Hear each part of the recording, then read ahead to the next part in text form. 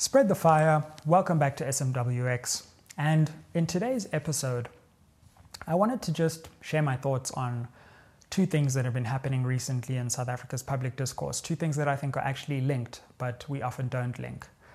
And that is this debate over gratuitous displays of the apartheid flag and the recent racial incident at Stellenbosch University where a white resident student urinated on the belongings of a black student. Now, these two incidents may appear disconnected, but I think ultimately at their heart there are interesting intersections. The Sizwe Mpofu Welsh Experience Podcast. Aye.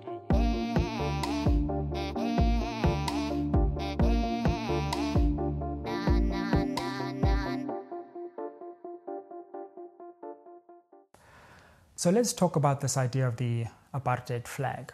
Now, I was surprised to see that my book's cover actually made it into this court case because my book takes the apartheid flag, mixes it with the South African flag in a provocative way to say that there are important resemblances between the injustices of apartheid and the injustices that we see in South Africa today. This is different to equating the two, but it is a comparison between the two, and that's what my book tries to do. It tries to assess the extent to which South Africa has actually overcome the legacy and the afterclap of apartheid.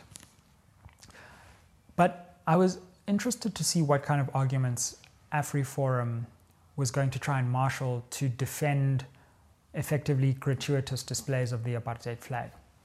And effectively what AfriForum tried to do, and this is a mistake that most so-called free speech advocates, who I don't really think are free speech advocates, I think they are hate-defending advocates.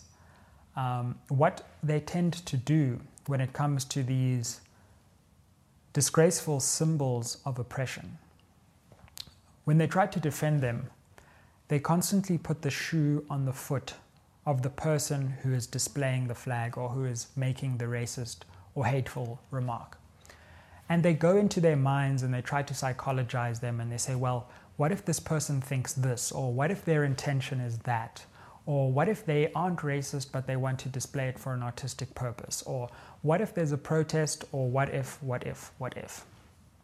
But you'll see that what unites all of these arguments is that it takes the perspective of the person who is perpetrating this act of potential hate and then tries to psychologize and explain why they would do that and give reasons why in certain instances and circumstances that person's perspective may be justified. But that is a deeply impoverished way of looking at the way that speech, communication, and acts of expression happen in a democratic society where there is not just one person whose freedoms are in question, but there is an entire social network between which communication must happen. And so not only should we look at questions of, for example, the gratuitous display of the apartheid flag from the perspective of those who display it, we have to, in a society as complex as ours with its history, also take the perspective of those for whom the display may be intended, or those who have no idea what the display is about but would see a gratuitous, non-artistic display of the flag and have to come to their own conclusions.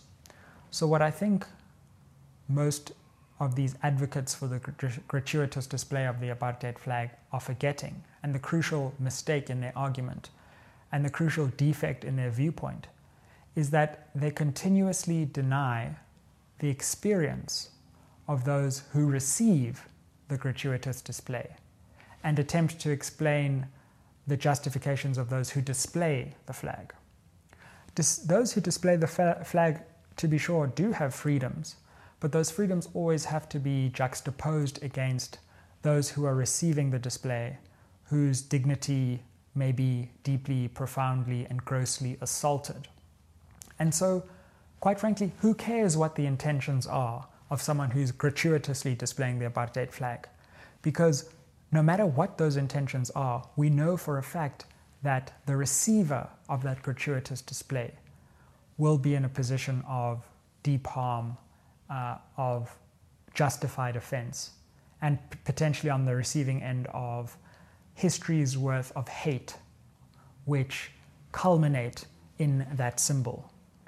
And so this notion that these centuries worth of hate, which would be brought to bear on someone's mind, on someone's emotions, on someone's very being in the world, can be explained away by the person who's displaying its strange psychological state, is to me a bizarre argument which puts the cart before the horse, or maybe doesn't even include a horse and just pulls a cart along, if you will.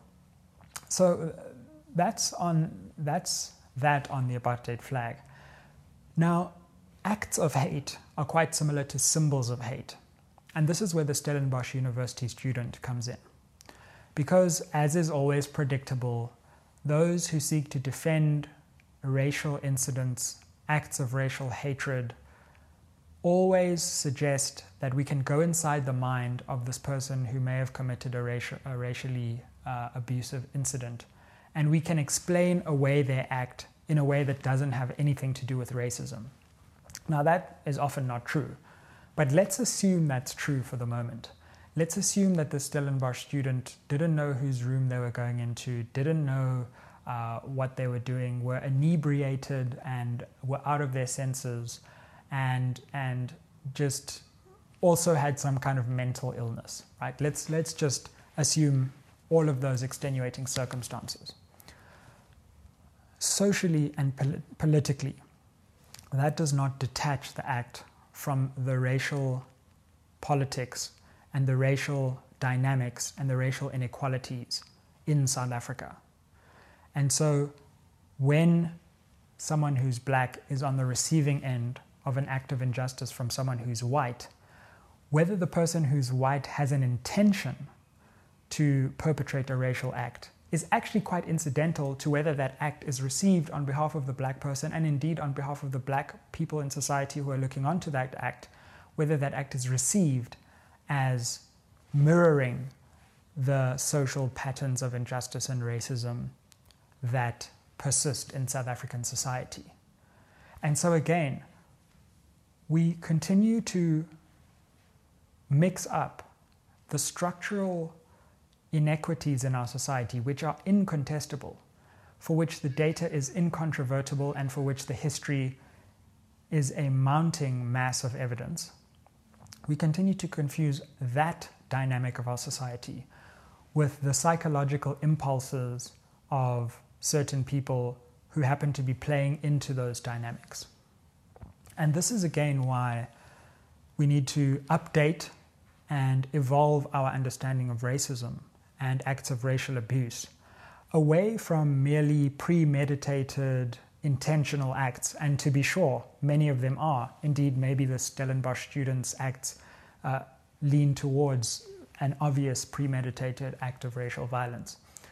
But even in the absence of obvious premeditated intentional acts of individual racial violence, because of the structural direction of our society, and also because of the structural history of our society, acts where white people commit violence against black people, where white people are in positions of power and black people are in positions of subordination, are inevitably going to be implicated in racial politics and racial dynamics. And there is nothing that any free speech advocate can do to avoid the sheer weight and the welter of the evidence of that history, and the logical conclusion that a society that is deeply racist and is deeply embedded in racial injustices will always have those racial injustices rear their heads in interpersonal acts, regardless of the intentions and the psychological predispositions of the actors involved.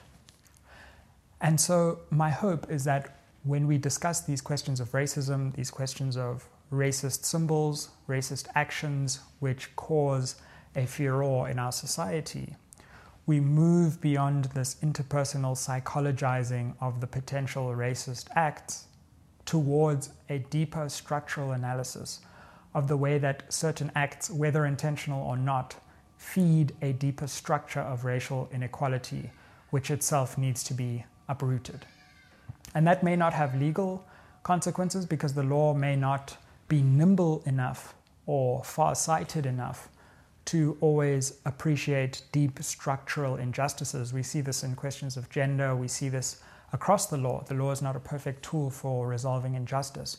But that doesn't mean that at the level of society, at the level of politics, at the level of public discourse, that we don't raise these questions and tell the truth about the way our society is structured and the racial and many other imbalances which have to be taken into account whenever incidents or symbols like this are invoked. Spread the fire. Welcome back to SMWX, and see you next time. Ayeye. The Sizwe Mpofu Welsh Experience Podcast. Ayeye.